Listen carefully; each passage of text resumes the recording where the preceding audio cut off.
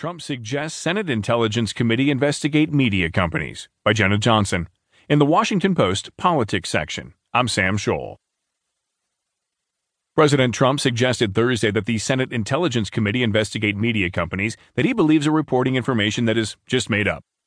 Why isn't the Senate Intel Committee looking into the fake news networks in our country to see why so much of our news is just made up? Fake, the president tweeted from his personal account early Thursday.